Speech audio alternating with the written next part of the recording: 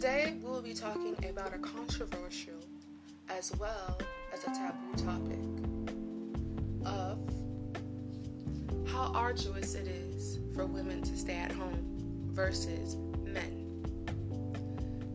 In my young life, I have witnessed and also dated men who were able to stay at home with multiple kids while also having contentious relationships with their mothers. But when I often look at the situation vice versa, I've had friends who have been forced out into abusive relationships just to get out of their homes, or into foster care if they've had children young. And to the contrary, with men, no matter what age, they've gotten to stay home. Why is this?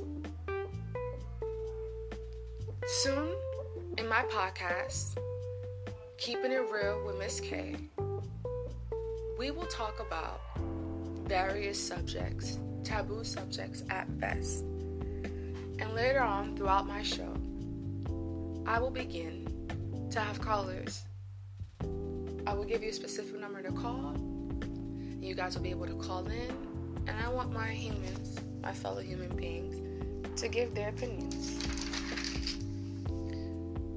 This is the first episode of Keeping It Real with Miss K. Now, I can give you guys another opportunity to call in with your opinions. I will leave another segment with the number,